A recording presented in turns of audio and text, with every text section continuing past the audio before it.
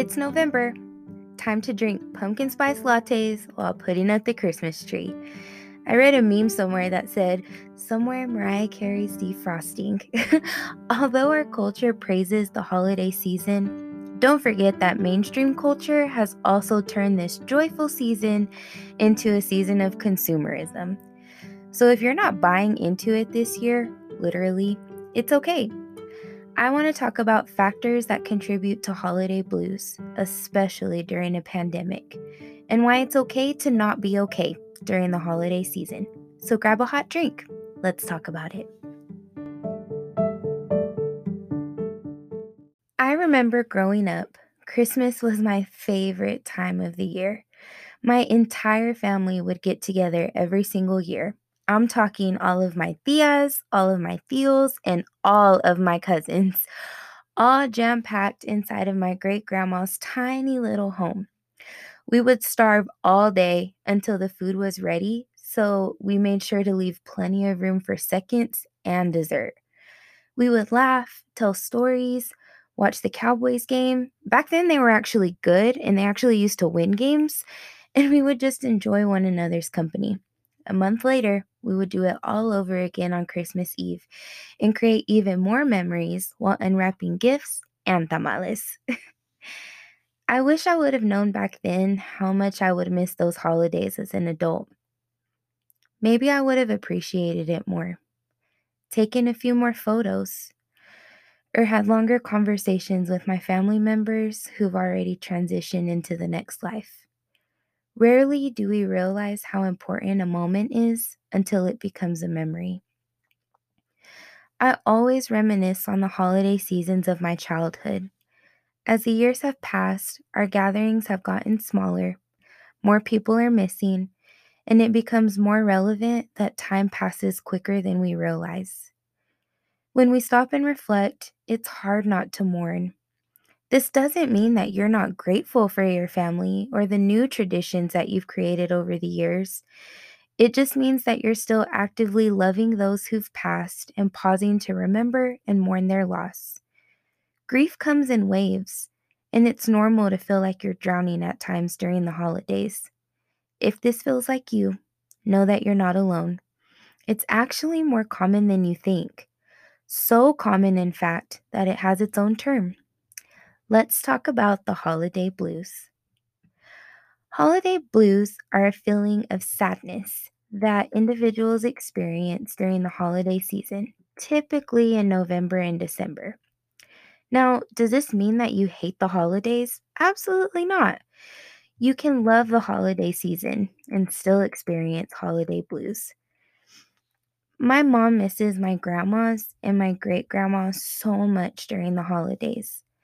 Not only do we celebrate the holiday season without them, but my grandma's birthday was 9 days before Christmas. Christmas is my mom's favorite holiday, but it doesn't mean that she's not allowed to miss her mom, her mother in law, and grandma during this time of the year. Santa has never missed a stop at our house over the years. The food is always made on time, and our family Christmas photos always come out looking great. But that doesn't mean that she's not also affected by the holidays and she can't leave space to grieve. I'm super grateful for you, Mom. Thank you. It's perfectly normal. You can jam to your favorite Christmas album and still be sad. You can love on your family who are present, and you can still miss those who aren't there. Grief is the final act of love. The holiday season reminds us of this each year. Nostalgia for past holiday experiences is probably the most common reason for holiday blues. Missing deceased loved ones is not the only reason, though, that you can experience it. Financial difficulties can affect your mood during the holidays. For families who live in poverty, or for middle class families with a sudden job loss, the holiday season might not be their favorite time of year. Our society puts so much pressure to overdo it for the holidays, overspend, overeat, overindulge. We lean into that spirit of comparison and we start to beat ourselves up because we're afraid that our children's Christmases won't look like their friends or their classmates. And then we start to size ourselves up, thinking that the number of gifts under the tree is the equivalency of your worth as a parent. Here's the thing, your kids want you, they want your time, they want your presence, not your presents.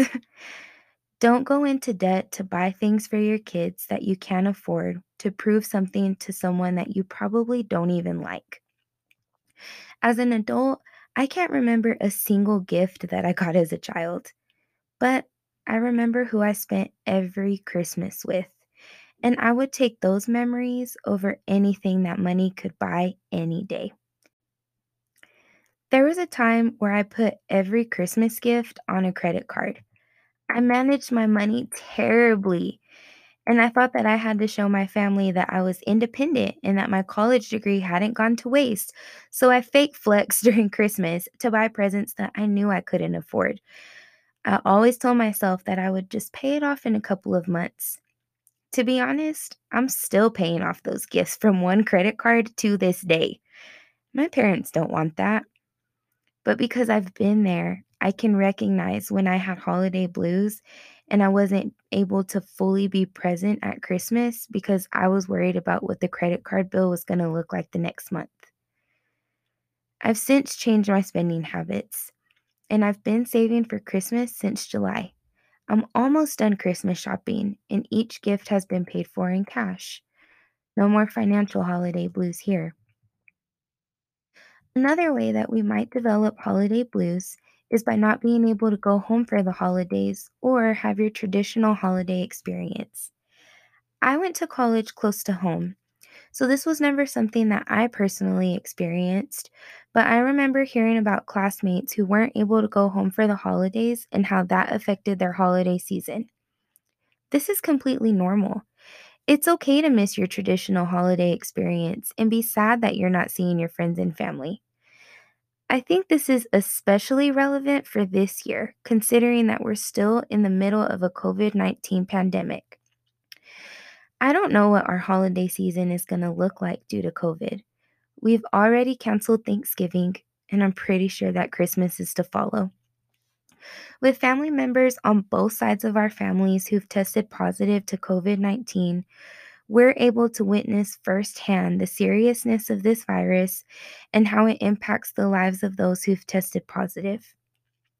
If your family's like ours, I'm sure you've had many discussions about the holidays and what it's going to look like this year. Derek and I are very family oriented, so the thought of spending Christmas apart from our families is devastating. But as much as we'd love to see our families this year for Christmas, we want to see them next year and every other day too. So it's important to make sure that we all stay safe and healthy, which means Christmas is going to look a lot different this year. So much of 2020 has been out of our control. Maybe you've lost a family member this year. Maybe you've lost a job. Maybe you ended a relationship or you moved away and you were really looking forward to coming home for the holidays. COVID has taken away so much from us. But you know what else you've done this year? You've survived. You've navigated learning to wear a mask to work and to learn and to grocery shop and to work out. You've navigated virtual learning as a teacher, a student, a parent, or all three. You've navigated remaining healthy or overcoming this virus that has unfortunately taken the lives of so many this year. You've managed to put food on your table despite losing your job. You've navigated reaching out for help when you know that doing so requires you to put your pride aside and contact social services agencies that you've never had to before. In all of this, you were never alone. We're all right here navigating this right here with you. So please know that if this holiday season looks different for you this year or even next year, you're not alone in that either. Set aside any unrealistic expectations of what you want this holiday season to look like. This applies to every holiday season, not just those impacted by COVID-19. Don't isolate yourself. Even if this means having a Zoom Christmas, find a way to virtually be near your people this holiday season. If someone reaches out and wants to be there for you, let them. Listen, I trust that you can get through anything, but I know that we're better together. Avoid any negative coping mechanisms. This means staying away from the Black Friday shopping deals when you know you don't have the self control and you know you can't afford it. This also means refraining from excessive alcohol use around the holidays. Lastly, and most importantly, continue to check in with yourself. I want you here. Your family and friends want you here. So, if the holiday blues turn into something more serious, or if your sadness doesn't ease after the holidays are over, your symptoms could be a sign of something else. You know when you're not feeling like yourself. If this is you, don't just listen to this and automatically assume that you're experiencing holiday blues and minimize your symptoms. And if you aren't getting better and you're struggling to function as you normally do, then it's time to talk to your doctor or a mental health professional. If you're currently having suicidal thoughts, contact the National Suicide Prevention Lifeline at 1 800 273 8255. Sending love to you and yours this holiday season.